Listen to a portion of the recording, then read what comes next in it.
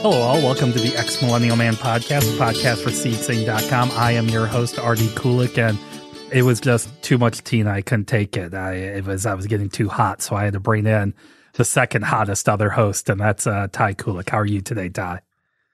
Hi, everybody. This isn't going to help people thinking that we're not brothers when you say stuff like that. No, it's windy and cold in St. Louis, man. We were just talking about The Last of Us, and I need to accept that middle-aged, hairy dude like me can be gay, so I guess that's... Yeah, well, I haven't seen it yet, so don't spoil. Well, there, I just spoiled the whole thing for you right there. No, I know that Nick Offerman plays a gay guy with another actor who's gay in real life, so I heard it's a great episode. Yeah, you're watching White Lotus. He's on White Lotus. Well, I'm only on season 1 right now. No, I think he's in season 1. I can't. Is he in season 1? Murray Bartlett, I think's his name. Hold on a second. Let me do a little bit of research here. Murray Bartlett he's my favorite character in season 1 of White Lotus. He plays Armand. Okay, I know who that is. So there's our HBO Max minute. Yeah. We're going to talk about some sports records, but before we get to it, we really haven't done this in a while because I try to keep these podcasts somewhat evergreen, but I'm going to tell you guys right now, the first 5 minutes here or so is going to be extremely timely. I'm going to start with the upcoming big football super game bowl that is... We're recording this a couple days before the Philadelphia Eagles playing the Kansas City Referees. And I'm still a little bitter here. Yes, I do agree with Travis Kelce. Our mayor here can be quite the jabroni. And that has nothing to do with his politics. Mayor Piraval, I'm okay with his politics, but that was just dumb. It was a rough game. It was, it wasn't roughing the passer on Joe Burrow, but whatever. It's, I've gotten to the point, Ty, where yes, Kansas City won that game. It's sure. They were the better team on that day. And I think looking forward here, Burrow and Mahomes are making themselves out to be the Manning and Brady of their time. I just hope Burrow's not on the Manning side of that equation, but what's your thoughts on the game overall? So I was rooting for Cincinnati just because you and my nephew, your son, are big fans. They have a bright future. As you texted me after the game and said, well, it was a good season. I told you they have a very bright future. And they had multiple chances to win that game. For as poorly as they played, they still had a shot to win in the end. But that being said, I think Philadelphia is clearly the best team in the NFC, and I don't care what Christian McCaffrey has to say lately about the NFL is screwing them over by only letting them carry 2 quarterbacks, blah, blah, blah, whatever. That doesn't matter. I think Philadelphia would have won regardless of who the quarterback was for San Francisco. And I think the Chiefs, if they're fully healthy, I think this is the best matchup the NFL could have hoped for. I would have loved to have seen Cincinnati in there again because I do like Joe Burrow. I do like Jamar Chase. But you got 2 great quarterbacks, a great offensive line, a running team against a passing team, a defensive first team against an offensive first team. Andy Reid versus some coach who I don't know, but I loved watching him tell his kids they needed to be quiet during a press conference because the one kid was mimicking him and making fun of him. And I have no rooting interest. Our mom wants Kansas City to win because she's a Chiefs fan now that the Rams are gone. But I wouldn't mind seeing – I love Jalen Hurts, so I wouldn't mind seeing him win a Super Bowl. I think it's going to be a very good – relatively high-scoring game, but I do think the Chiefs are going to come out on top and win. Yeah, I will say, when we're going up to the AFC title game, I was talking to my son, and I said, the Chiefs have the best quarterback in football. They have the best tight end in football. They have maybe the number 1 defensive lineman in football this year. Good. They have one of the number 1 top corners in the league, and then a bunch of average dudes. So 4 or 5 positions, they're the best at. Whereas Cincinnati has second or third best quarterback, second or third best receiving core. My point was, I thought Cincinnati was a little bit more well-rounded than Kansas City. I still believe that, but Mahomes, Kelce, they all did what they had to do in that game. And so I look at Philadelphia, and Philadelphia is better than Cincinnati. And I mean, they just are. They're better defense. I actually think Philadelphia, I think what hurt Cincinnati against Kansas City was they didn't establish a running game. And you can run on Kansas City. They've done it in the past. The Bengals won 3 straight against them, and that's how they did it. Burrow didn't throw for 500 yards in those games. So I do think Philadelphia is going to win, but I hope Kansas City does. And I'm going to tell you, it's nothing against Philadelphia. Mahomes capability to win a Super Bowl is closing. I mean, Burrow's coming. Trevor Lawrence is coming. Justin Herbert. Yeah, the AFC is about to become brutal. And I think it would suck if everybody goes back and they look at Mahomes and go, 5 straight title games, but only 1 Super Bowl. I feel like it'd be better for him to win that second one. I agree. And Jalen Hurts is younger, and the NFC isn't as loaded as the AFC is. And if somebody said you have to pick a team to root for Philly, because I like Jalen Hurts a little bit more than Patrick Mahomes, but I have zero problems with Patrick Mahomes. I love Andy Reid. So whoever wins this game, kudos to those teams. They earn their spots here. And Philadelphia, I agree with you. Philadelphia definitely has a brighter future than Kansas City does. And then to get into the topic, but kind of a little bridge here.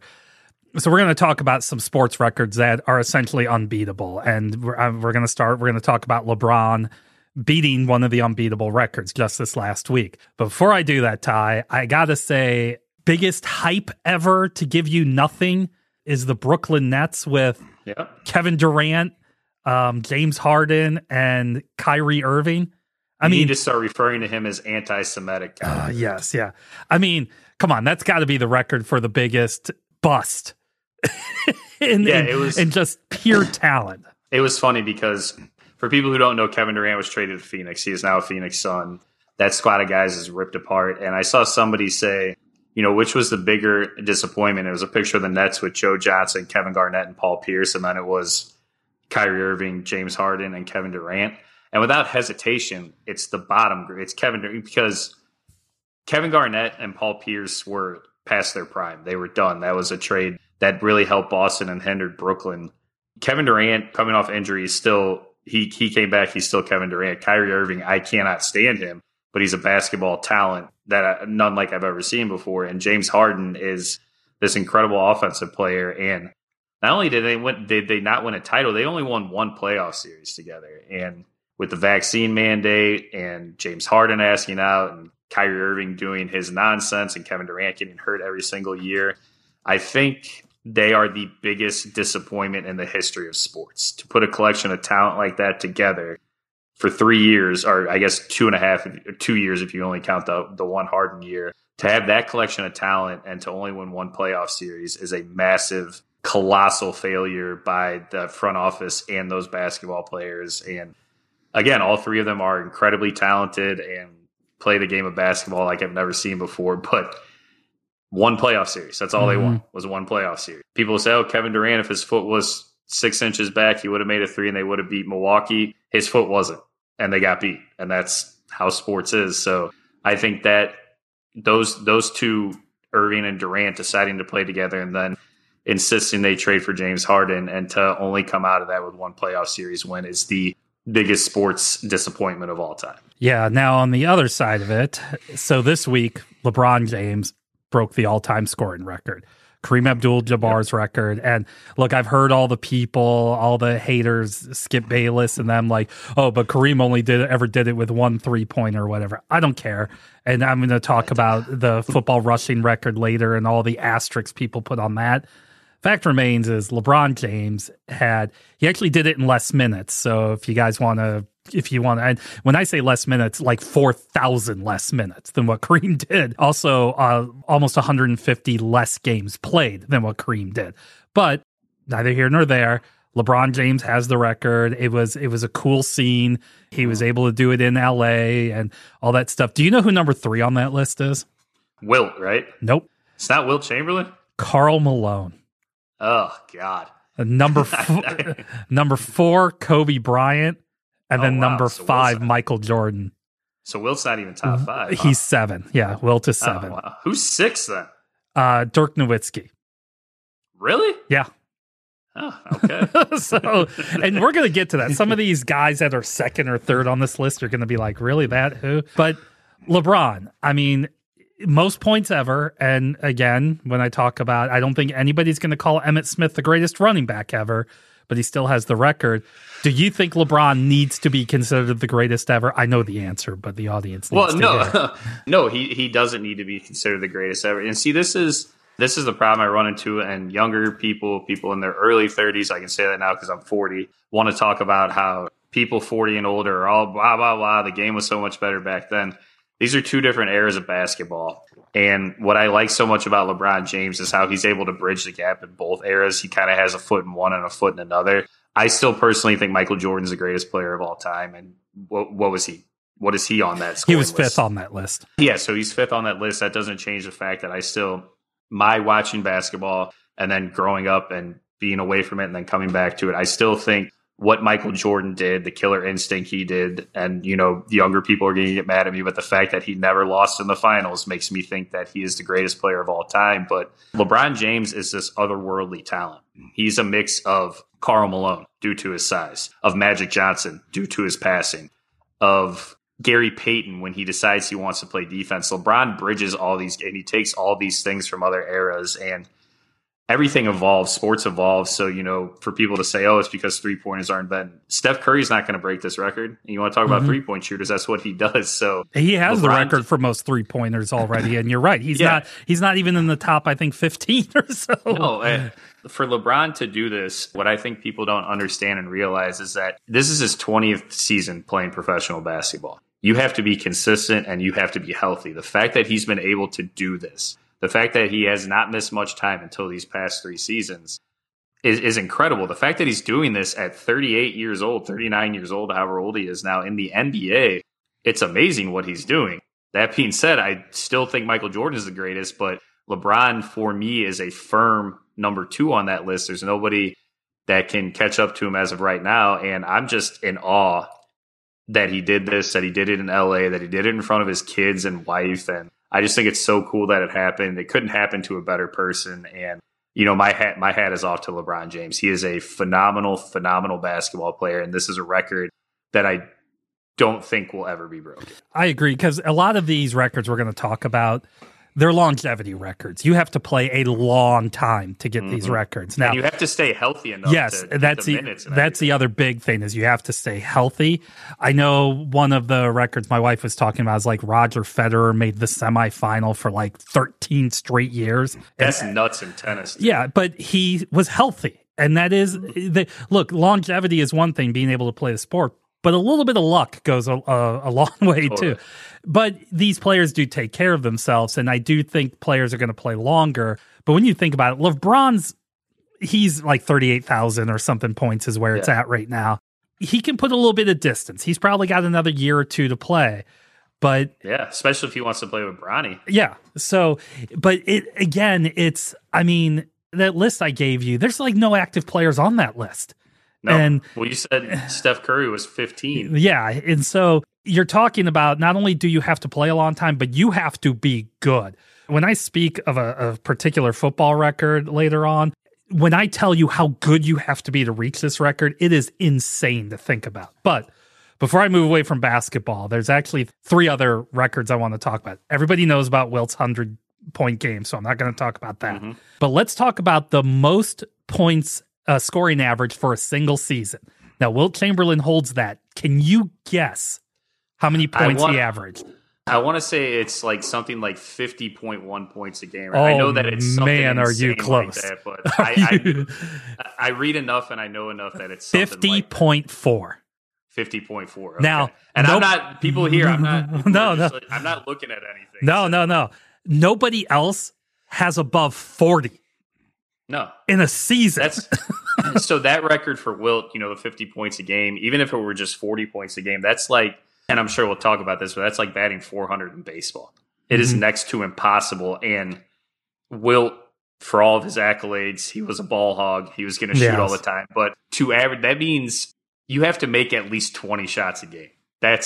20 shots a game over an 82-game season is unfathomable to me. Now, the college scoring average, this is for a whole career, and there's some caveats with this, but I still think this is unreal. He had a 3-year career, and it's a Pete Maravich, Pistol Pete, 44.2 points a game.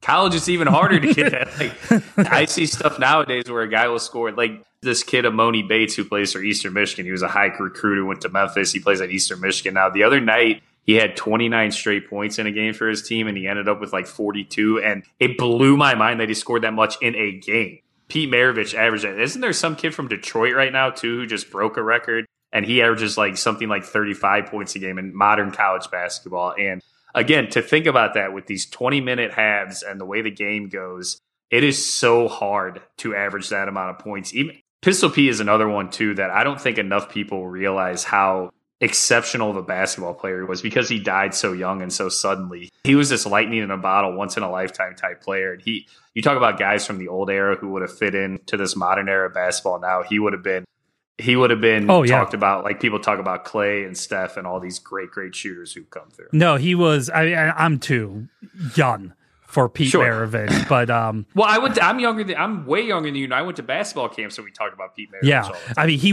was definitively a player of another time. I mean, he was so far ahead of his time. Going to end this first half on some football records, all right? The NFL. I don't have any soccer records. I'm sorry. Football is how you say that. And I'm gonna end the half on just one. I didn't know until I started to research this, and I was like, oh my God, that is unbelievable. Now, first off, we know Tom Brady has all these quarterback records. And I remember I read somewhere that if you took Tom Brady's passing yards in his 40s, he would be the Chicago Bears' #1 leading passer. Sorry, Chicago fans. Man, Jim McMahon, I guess he didn't have to throw for a lot. No. So most touchdowns in one season. Okay. So, and this isn't quarterback. I'm sorry. This is anything but a quarterback. So running back, wide receiver, all this other stuff. LaDainian Tomlinson in 2006 had 31. Oh my God, that's 2006. So I was playing fantasy football then. I probably played against somebody who had him, but 31 touchdowns for a running back. Yeah. Again, I just going to compare it to college football because that's what I watch. Blake Corum from Michigan had 19 rushing touchdowns, 19 touchdowns a season, and that was a big deal because it was a Michigan record. Tomlinson had 12 more than that in an NFL season. Yeah. Again, that's another player like Pete Maravich. I don't think people realize how awesome LaDainian Tomlinson was when he was healthy and when he played football. And if unfortunate for him, he played for the Chargers when they weren't very good. But damn, that is so many touchdowns for a running back to have in a 16-game season. Mm-hmm. That's like 2 a game. Yeah, that's nuts. That was one of those records that I was like, holy crap. Like there's another one, Night Train Lane. He has the record for interceptions. It was like 14 in one season. Oh my God, that's crazy. And, shouting out UC alum here, Sauce Gardner, he's going to win the Rookie of the Year award tonight, Defensive Rookie of the Year. Maybe Aiden Hutchinson's going. No, yeah. But he had like 20 passes thrown his way this year. Yeah. And all joking aside, Sauce Gardner should win that award because he was awesome. But if you look at modern football, nobody stays out on the field long enough. Like, just top of my head, I was like, Ezekiel Elliott had a lot of touchdowns his first couple of years, but now Tony Pollard's totally taken over. So there's nobody I can think of who would even come close to getting half of that record that Tomlinson has. Tomlinson played every single down too. You have guys who are 2 down backs and then a 3rd down back. That record is nuts to me. I can't believe he had 31 touchdowns. That's crazy. Yeah. Now for going over to running back, so the most yards in a game for a running back is 296 on November 4th, 2007, Minnesota Vikings, Adrian Peterson. Now, he had 253 yards at half. Jeez, what was the score at halftime? I can't remember. I'm looking at the Wikipedia thing of NFL, but yeah, that's just nuts. So that's crazy. That's like a career for some guys. And he did in one game. Yeah. Now, so the most rushing yards average for a career, and he didn't have a long career, but it's still, I want to say 8-9 years. Jim Brown, for his career, averaged 104 rushing yards a game. And that's back when they played like 12 games this season, I believe, in the NFL. That's another guy, Jim Brown, who it's definitely, people know more about it now, but he played in an era of guys like Gale Sayers and players like that who people knew who he was, but like, people my age didn't really know who Jim Brown was, didn't have any idea. Jim Brown was like Jerome Bettis before Jerome Bettis. People couldn't tackle Jim Brown. He was so big and so fast, and I would watch old clips of him, and he just looked like a man amongst boys while playing in the NFL. He was an awesome NFL player. And then on the complete other side of a good human beings, the most rushing yards per average for one season, O.J. Simpson in 1973 averaged 143 yards a game. Jesus. That's a great record. I don't want to say anything polite about a murderer on this podcast here, but that's a great record. Now, who a lot of us, I know you and I probably agree, who think is the greatest running back ever. Barry Sanders. Yes, Barry Sanders. So a couple of Barry Sanders records, okay? He has the most seasons of 1,500 or more rushing yards. He has 5. Mm-hmm. So he also... That's incredible. Yes, he is. They were all consecutive seasons, too. So for 5 straight years, Barry Sanders was giving you 1,500 yards. Now, there's... Against a horrible offensive line and guys like Scott Mitchell and Rodney Peters and Wayne Fedora or whatever his name Flores or something like that. Yeah, as a coach, like Barry Sanders. You want football? I tell my son all the time, football is not an individual sport because it's so hard. Barry Sanders was an individual talent because he had nothing besides Herman Moore helping him on those Detroit Lions teams. So in 1994, and this is also a record, Barry Sanders ran for 1,883 yards and never fumbled the ball.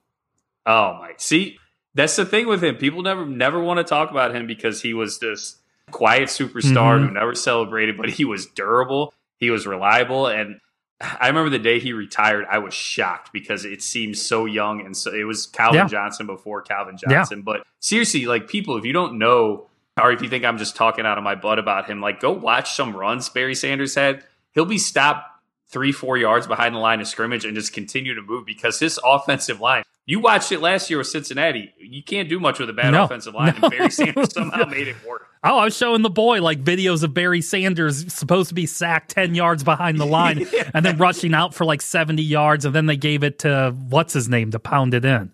Yeah, it doesn't matter. Yeah, Barry Sanders would go for like 1,500 yards and have 8 touchdowns. Yeah. He was like the opposite LaDainian Tomlinson. So in 1997, too, this is 2 records. This is the most 100-yard games in one season, but it's also the most consecutive 100-yard games. 14 straight games, Barry Sanders ran for over 100 yards. Again, this is what you talked about, what I talked about with LeBron James, consistency. When you are consistently good, when you consistently do this stuff, that's what makes you a superstar. And again, for people my age or your age, you'll get this, but I want you to think about that Oklahoma State backfield that had not only Barry Sanders, but Thurman Thomas when they were in college. Thurman Thomas, Barry Sanders backed up Thurman Thomas for a year. That backfield in Oklahoma State had to be ferocious to go against. And then for Barry Sanders to come into the league, to go to a franchise like Detroit and do what he did. I mean, he never won a Super Bowl, but he kept that franchise because he was so consistent with what he did. They were constantly in the playoffs, even with also Rans at quarterback, a bad offensive line, and a bad coaching staff. And it's because Barry Sanders kept them in games all the time. Yeah. I mean, running the ball controls the clock. I mean, if you could imagine, now Emmitt Smith obviously has the all-time rushing record. And he stayed in the league too long just to get that. He got it when he was in an Arizona uniform or something. Didn't look right. But super ridiculous. But he earned it. He ran for it. He was consistent. He stayed healthy. So I want to end this to talk about Jerry Rice. Okay. Yep. Jerry Rice, he has 197 receiving touchdowns. Jesus. The person that's in second, the person that's in second, who I believe is Terrell Owens, has like 150. But here's the big one: 22,895 receiving yards. Okay. It's not going to be touched. Even in this modern era of football, it's not going to be touched. So I looked it up. Larry Fitzgerald was like second. He's like 5,000 behind him. But this will give you an idea. I can't find it right now, but I read it somewhere. So Justin Jefferson has the most receiving yards of the first 2 years of a career. He has just under 3,000. They said he would have to keep up the pace he's on right now for 14 years. Oh, my God. To reach Jerry Rice. Oh, man, who's Minnesota going to have throwing him the ball if he's there for 14 years? I'll tell you exactly. It's going to be, well, I'm hoping they make a sign and trade for Lamar Jackson in Baltimore. That's my dream. But it's going to be Kirk Cousins this year. Then it's going to be Aaron Rodgers next year. And gross. Then we'll probably get Russell Wilson or something stupid like that. So you're going to get all these weirdo quarterbacks? So it's funny you bring up Jerry Rice, too, because my son's really into football, and we talk all the time. And he thinks Randy Moss is a better receiver because he's younger. Mm-hmm. And Randy Moss is great. Randy Moss was otherworldly. But Jerry Rice, again, he was as reliable and dependable as Barry Sanders, but he had weapons around him. He had good quarterbacks. He had good O-line play. He was fat. I mean, Jerry Rice was it was incredible to watch him play. And, you talk about seeing Emmitt Smith in an Arizona uniform, and it was really weird to see Jerry Rice in an Oakland Raiders and then a Seattle Seahawks uniform. But he was still good when he was playing with those teams. Like Emmitt Smith was clearly on the tail end of his career when he was with Arizona. And Jerry Rice was too, but Jerry Rice was better when he was with the Raiders. He was better when he was with Seattle. Like Jerry Rice is, I find it so hard because my son always wants me to name the GOAT in a sport like football, and I can't ever think of anybody, but I always say Barry Sanders because he's Barry Sanders or Charles Woodson because they're my two favorite players of all time. But if I really sat down and thought about it and anybody came close to that, I think I would end up falling on Jerry Rice because he was just, you couldn't beat him. He was the Michael Jordan of his sport. He holds the record for consecutive games catching a pass at 274. I mean, 274 consecutive games. In 16-game seasons. Yes. That's nuts. Yeah, that's nuts. So 274. He caught passes in 296 games. So almost his entire career, every single game he played, he caught a pass. And this is against the best corners in the world. Oh, yeah. Yeah. Like, that's crazy. No, but that's where we'll end this half because I just had to. Those Jerry Rice numbers they blow my mind. I think it's younger kids, especially my son and everything. They don't realize how dominant of a player Jerry Rice or Barry Sanders was in his time. Yep, they're gonna just say "Okay, boomer" to us. So. Exactly. Hello all, this is RD. I wanted to talk to you guys about another podcast that I do work on called High Heels in Politics. It's hosted by Marianne Christie, who I work with here in Southwest Ohio. And Marianne, she interviews a lot of influential people. In Ohio, she's interviewed a lot of political people that are influential. But for those of you outside of the state, she's also interviewed people like Susie Chapstick Chaffee, a former Olympic skier who was the face of chapstick for the 1970s and 1980s. It's really interesting to listen to that one because she talks about her struggles as a woman in the Olympics, but then how she used her celebrity and her attractiveness in order to get more rights for amateur athletes, which led us today to things like the NIL. Also, Susie was very instrumental in Title IX, which we're celebrating the 50th anniversary of. But it's not all just seriousness. Marianne has also interviewed the Naked Cowboy, the New York City icon that's been out there. Simon Lease, who a lot of you may know if you've ever seen The People vs. Larry Flint, he was the guy that arrested Larry Flint. He also arrested Jerry Springer when Jerry Springer was a member of the Cincinnati City Council here. So I encourage you guys go to Spotify, Google, Apple, go search High Heels in Politics, follow, subscribe the show. Marianne comes out with a new one every week, and it's an incredibly great conversation. And if you're interested or know anybody that may be on High Heels in Politics, just go to the contact page and talk to us. So let's get back to the conversation.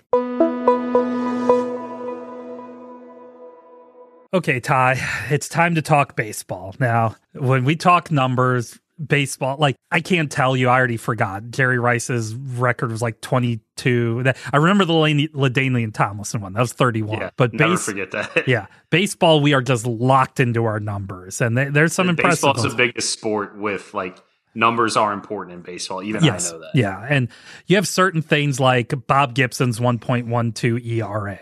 Which was so dominant, they lowered the damn baseball mound. They changed the game. Yeah.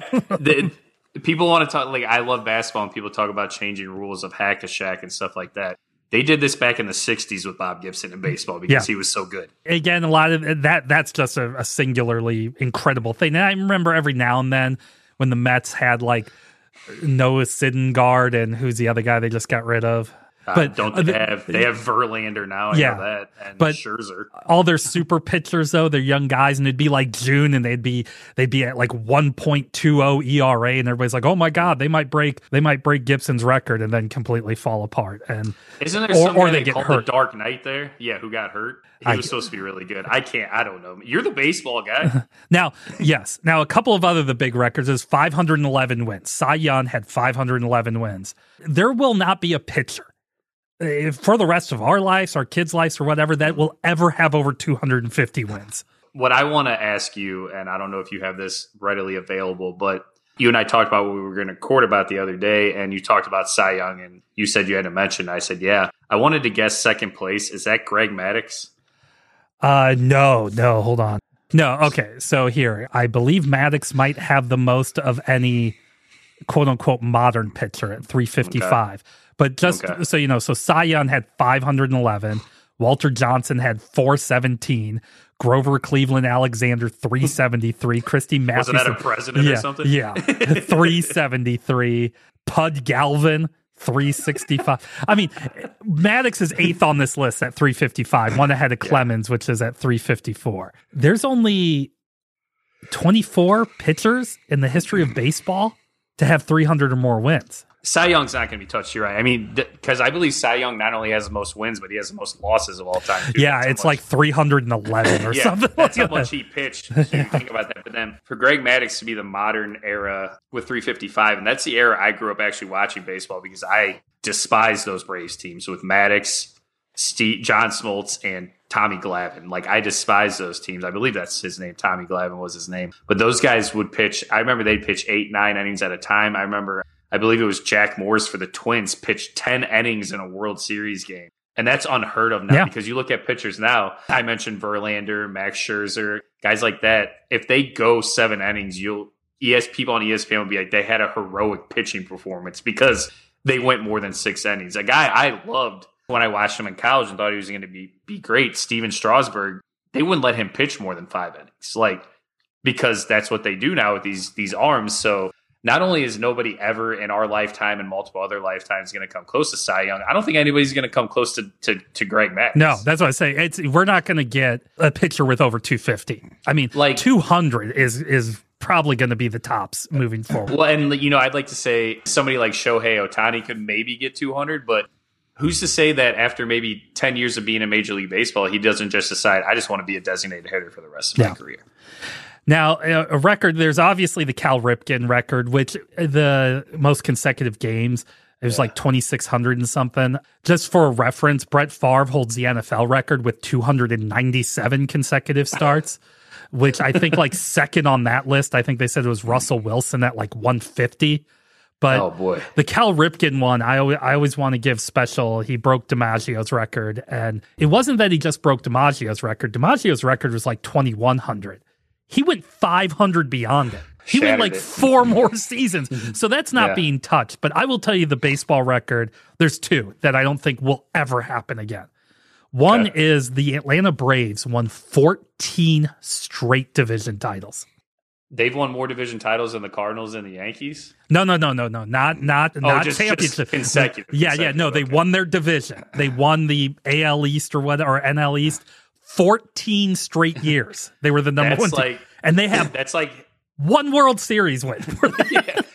That's like having a baby and raising him to being a freshman in high school. I mean, 14 and I'd say they're like the Buffalo Bills, but the Buffalo Bills don't have a Super Bowl. At least the Braves have a World Series. But man, those teams, what is that saying? Always a bridesmaid, never a bride, except for 1 year, I suppose. They were going up against those Yankees squads. They were, and for the most part, and they should have. God, they lost that World Series. They lost to the Twins. That was Game 7, 10th inning. That's tough. Yeah. That's tough. Yeah. But I'm going to end my baseball portion here with one of my favorite players. Now, when I was younger, I hated this guy because at one time he broke St. Louis Cardinals legend Lou Brock's stolen base record. And Ricky Henderson, he said something like Lou Brock is nothing or something like that. So everybody in St. Louis had to hate him immediately. But now Lou Brock's record was around 900 and something. Ricky Henderson ended his career with 1,406 stolen bases. These baseball records that were broken were shattered. Yeah. And he had 130 steals in 1982. I think number one in baseball this last year was 40. Really? Yeah. I thought you were going to say 80. No, they don't do it anymore. But I always, whenever I talk about Ricky, now this is apocryphal. It's a legend, but supposedly Ricky Henderson was asking why somebody had a John 3:16 sign in the stands. Okay. And somebody said, great. somebody said, do you not know about John 316? And Ricky Henderson, and this is the quote, said, Ricky don't want to hear about John hitting 316. Ricky hitting 330. That rules. That makes me like Ricky Henderson even more. I love Ricky. He thought it was just some random dude named John batting 316 in the majors. Yeah. I want it just to be that forever. That's all I'm gonna think. I never heard that story before. I heard that one time and I'm like, oh man, that's so good. That makes me like him even more. Oh, I'm sorry. There's one other record that I wanted to bring up. Oh my God. I love that he referred to himself in the third person as well. Or the first, whatever the hell that is, the first person. That's amazing. Yeah. Ricky batting 330. Oh my God, that rule. There were a couple of other ones I did have to mention quickly. So in 2004, Barry Bonds reached base 376 times. He was only at bat 373 at times because they don't count walks as an at bat. Say that didn't. Wow. So that dude may have taken steroids, but he was a pitchers feared him when he came up to bat. Oh, absolutely. He had 688 intentional walks. Holy cow. Second place on that list is Albert Pujols with about 330. So these records are never going to get touched. No. I can't see any eventually walking Mike Trout 609 times in his career. No. Now, the other big one, so I'm reading, this is from a CBS Sports article, and I'm not going to tell you the player, I'll read it, or you'll hear it in a minute, but 7 players in MLB history have hit 250 or have had 250 or more hits. 6 of those 7 seasons happened in the 20s and the 30s. In 2004, Ichiro Suzuki had 262 hits. Wow. Man, that's another guy because Seattle never did much while he was there. Yeah. He was an incredible player. He was the king at slapping the ball he was a left-handed hitter and he'd slap it to left field all the time. But so for me, growing up, my favorite player of all time was Tony Gwynn, and Ichiro Suzuki was like the modern day Tony Gwynn. I think a lot of people think that, but I'm surprised Tony Gwynn doesn't have any like unachievable records. I know he was probably the player who ever came closest to hitting 400, and probably maybe had like the least strikeouts in a career. But Ichiro Suzuki was seriously, people younger than me in your 30s who watch baseball, like go back and watch the way he approached an at bat. Ichiro Suzuki was amazing. Amazing. And not only was he a great hitter, he was a great right fielder. Oh yeah, no, he's one of the best baseball players ever. Part of it he came late to the game because he played in Japan. Yeah. And if you took his hits from his Japanese playing days, he's far and away I think he's the only player to ever have over 5,000 hits professionally. So many hits. Yeah, that's so many hits. There's all of that stuff. But yeah, he was a great player, seemingly like a great dude. Played till he was like 45 or something. Yeah. I mean, him and Tony Gwynn were my dudes when I was young. I know Tony Gwynn, I think he has the most silver sluggers ever. He has like 17 or something. But he consistently hit like 330. Yeah. Ricky and Tony batting 330. That's right. That's right. Well, somebody had said if Tony Gwynn had ended his career on like an 0 for 1,000 streak, he still would have over a 300 career batting average. That's how good he was. And this is against the greatest pitchers in the world, not just the U.S., because baseball is a worldwide sport. Mm-hmm. Tony Gwynn was just, again, I didn't see Ted Williams play, but in my opinion, Tony Gwynn is the greatest hitter of all time. I did. There was 2 I forgot about. One is the longest win streak in basketball ever. UConn basketball, women's basketball, won 111 straight games at one time. I remember I watched the game where that streak ended, and it was shocking to see them get beat because UConn's women won so much. Right. I bring it up because this last week they lost 2 games in a row for the first time in like 25 years. Yeah, 2+ decades. It was all over ESPN. That was insane. And then the longest professional venue sellout, and I bring this up, we were talking about off mic, is the Cincinnati Reds single A team is in Dayton. It's called their low A, I think is what it is. It's called Dayton Dragons. And it's a small stadium, don't get me wrong, but they sold out 1,385 consecutive games. That's incredible. That's 22 years. Yeah, that's amazing. And like for people who've never been to a minor league baseball game before, those are hard to sell out. You have to do a lot of stuff to get people to come. So they've been doing it for 20 plus years. That's incredible. Now, I'm not going to talk soccer or anything like that, but I am actually going to talk about a hockey player, okay? Oh, my. So just because when you want to talk about, well, you say, your son's always asking, like, who's the GOAT? Who's this? Yeah. And it's, obviously I'm talking about Wayne Gretzky, but it's not just about Gretzky being so. Look, there's a debate. I don't think it's a right debate. After I saw The Last Dance, it's no doubt in my mind that Michael Jordan's the greatest basketball player ever, because the man, LeBron James isn't a psychopath. And no, yeah, exactly. LeBron is a normal human being. Yeah. So, Michael Jordan was either going to be a world-conquering villain or a great basketball player, and he ended up being both, kind of. Yeah, if you want to look at it. But there, people can debate. In football, people can debate all this other stuff. Hockey, there's no debate. And I'm just going to go through. These are records that Wayne Gretzky has in hockey that players are not even close, okay?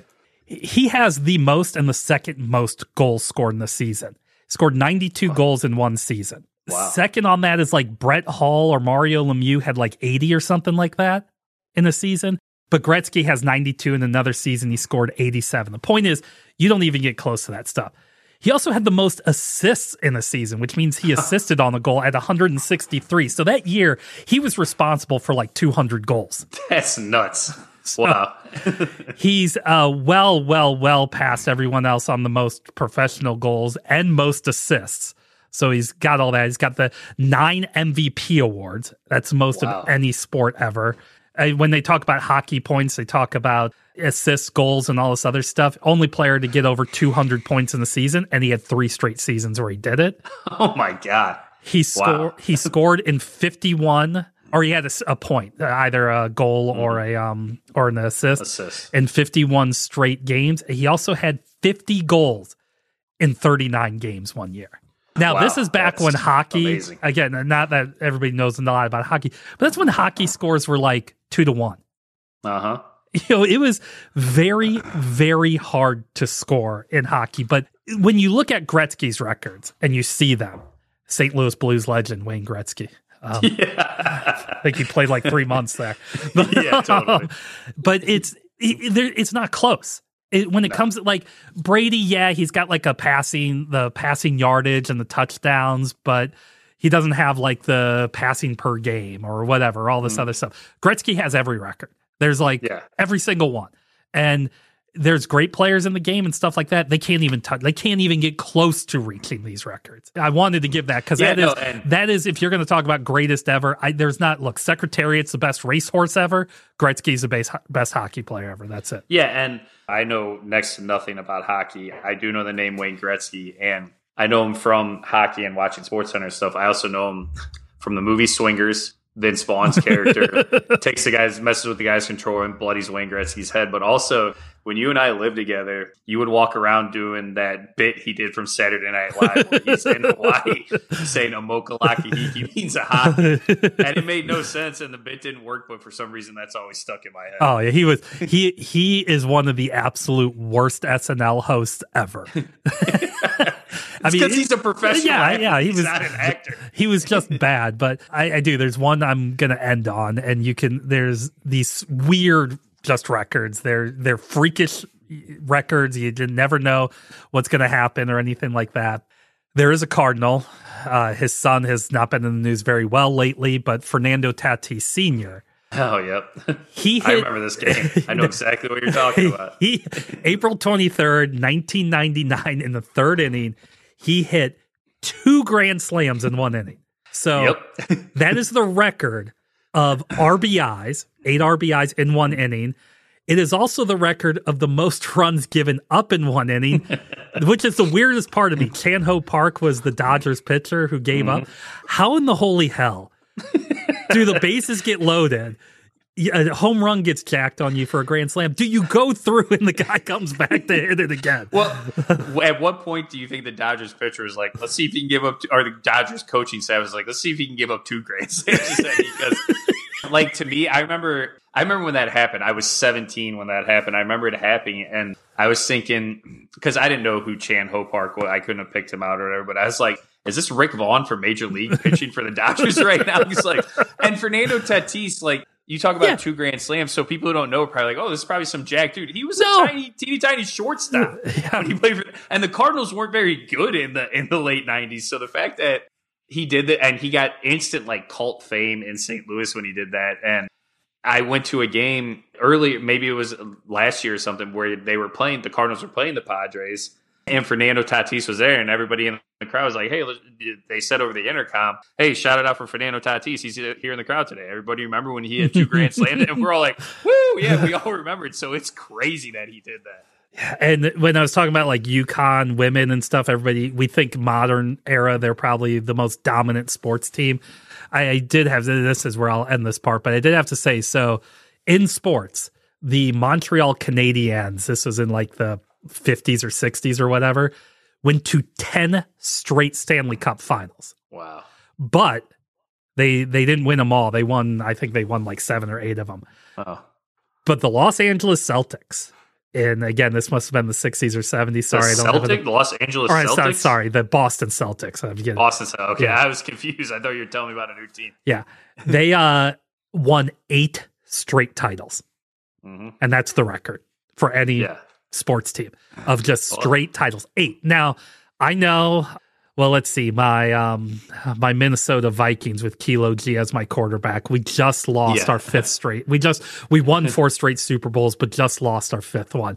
I think you had a University of Michigan team that won like 30 national titles. It was. Yeah, I remember. I think I got to like 25 and thought, all right, I got to start over again because this is it got to the point where it was no fun for me to continue playing as that team anymore. But yeah, I mean, and that's the thing that we talk about now is, Fernando Tatis hits 2 grand slams, or Donovan Mitchell scores 70 points in a game, and you're like, oh, those are video game numbers. But you look at some of the records we talked about today, and those are video game careers that these real life people put up. That's 31 touchdowns is insane. 9 MVPs is unheard of. Like this stuff is crazy. Yeah, like it's nuts that human beings are able to do this. I mean, I know we talked about the unbreakable records, and they said Kareem's was an unbreakable record, but it got broken. Yeah, look, is somebody going to score more than 31 touchdowns? A non-quarterback going to score more than 31 touchdowns in the game? I just hope they're on my fantasy team when they do it. I mean, I don't think it's going to happen. You're right. Yeah. I hope people who listen to this go back and look at some old LaDainian and Tomlinson videos. I hope you go look at old Barry Sanders videos. I mean, Jerry Rice. Why did Jerry Rice separate from corners? Yeah, and you just don't think of it, but man. No. It's just mind blowing. And that's what makes LeBron breaking that record even more like stunning that he was able to do it. And again, Jordan's still my GOAT, but there is no question who the second greatest player of all time is. Yeah, I don't think any of us will. And I do want to say this last thing about LeBron is because I was very skeptical. We've talked about it a lot coming in. Brett Favre had a nice long career. Then he's, texting pictures of his junk. He's a jackass. Right. And then he's stealing money from poor people and stuff like that. Mm-hmm. Aaron Rodgers is going to go to a sensory deprivation tank to bitch. So real quick about that. He's going on this 4-day darkness retreat or whatever. And I said to my wife, I hope he doesn't die, but I hope he gets so sick he can't play football. Yeah. Yeah. And then you have, my point is, for the most part, a lot of these guys, I mean, Tom Brady, again, he didn't do anything terrible per se, but we all got to watch, we all got to watch his marriage dissolve. Exactly. Like so all of these players that are great, that have been around a long time, there's some, again, Tom Brady's not Brett Favre, don't get me wrong. No. But LeBron for 20 years, and yeah, the right wing hates him because he says we shouldn't kill black people or stuff like that. Mm-hmm. But he opens a school for disadvantaged children in Cleveland. He backs it. The dude has stayed out of trouble. Again, with Kobe, it's like, man, sad Kobe's dead, and he was a great player. But yeah, never had to do that with LeBron. Yeah, he's been married to the same lady. He's talking to his kids during a basket. Like, he's a good, loving, present father. Like, so good on him. I mean, you got to give it up to LeBron that way. It's like, I think you put it perfectly with the reason why I think, in our opinion, is that LeBron will be number 2 is that he's not a psychopath. Yeah. Michael Jordan was crazed and deranged and singularly focused on being the greatest basketball player. LeBron is focused on being a great basketball player, but he's focused on giving back. He's focused on his family. He's focused on his wife. He has interests outside of the sport of basketball. And he just happens to be a flippin' awesome basketball player as well. Yeah. All right, Ty. Well, if people are going to search you out to negotiate the next big NBA trade, where are they going to find you? Or my podcasting record. Yeah. You can find me on Instagram and Facebook, Ty Kulik, TYKULIK, all lowercase. More importantly, though, check out my stuff on SeedSing, SEEDSING.com. You mentioned, trades and stuff. We sit where I'm at 1 hour, where you're at 1 hour away from the NBA trade deadline. The day we're recording this, I'm going to write an article after all that goes down so I can talk about some of the big trades. Obviously, it's going to be mostly focused on Kevin Durant going to Phoenix because that's a seismic trade. So, but check that stuff out. I write about movies and everything too at SeedSing, SEEDSING.com. You can hear me on Chucklehead Chat. Did an episode of that recently where we talked about Jim Halpert. I had a lot of fun. My buddy Glenn Adams, he hosts that. You can go find him on Twitter and everything at Chucklehead Chat. But most importantly, listen to me on this podcast, the Ex Millennial Man podcast. I like doing stuff like this. I like talking about sports, and it's fun to just shoot the breeze about it. Rate, review us, tell your friends about us, check out your Patreon, check out our Patreon, and as always, Black Lives Matter. Yeah, repeat all that, seedsing.com, ex-millennial man, and I don't hate Kansas City. I don't. You're frustrated. I don't hate TCU, but I hated them for a couple of days. Yeah. So I hope you all enjoy the big Super Game Bowl and all. We can't say that. I don't know. I don't know. I was listening to Distraction, and they were like, I think you can say it. So they're like, all right, Super Bowl sponsored by... Well, I figure if Winnie the Pooh is in public domain now and can become a murderer in these movies, we can say Super Bowl if we want to. Yeah, that's right. We're a very niche podcast. That's right. That's the best way to end it. All right, talk to you next time. Take it easy.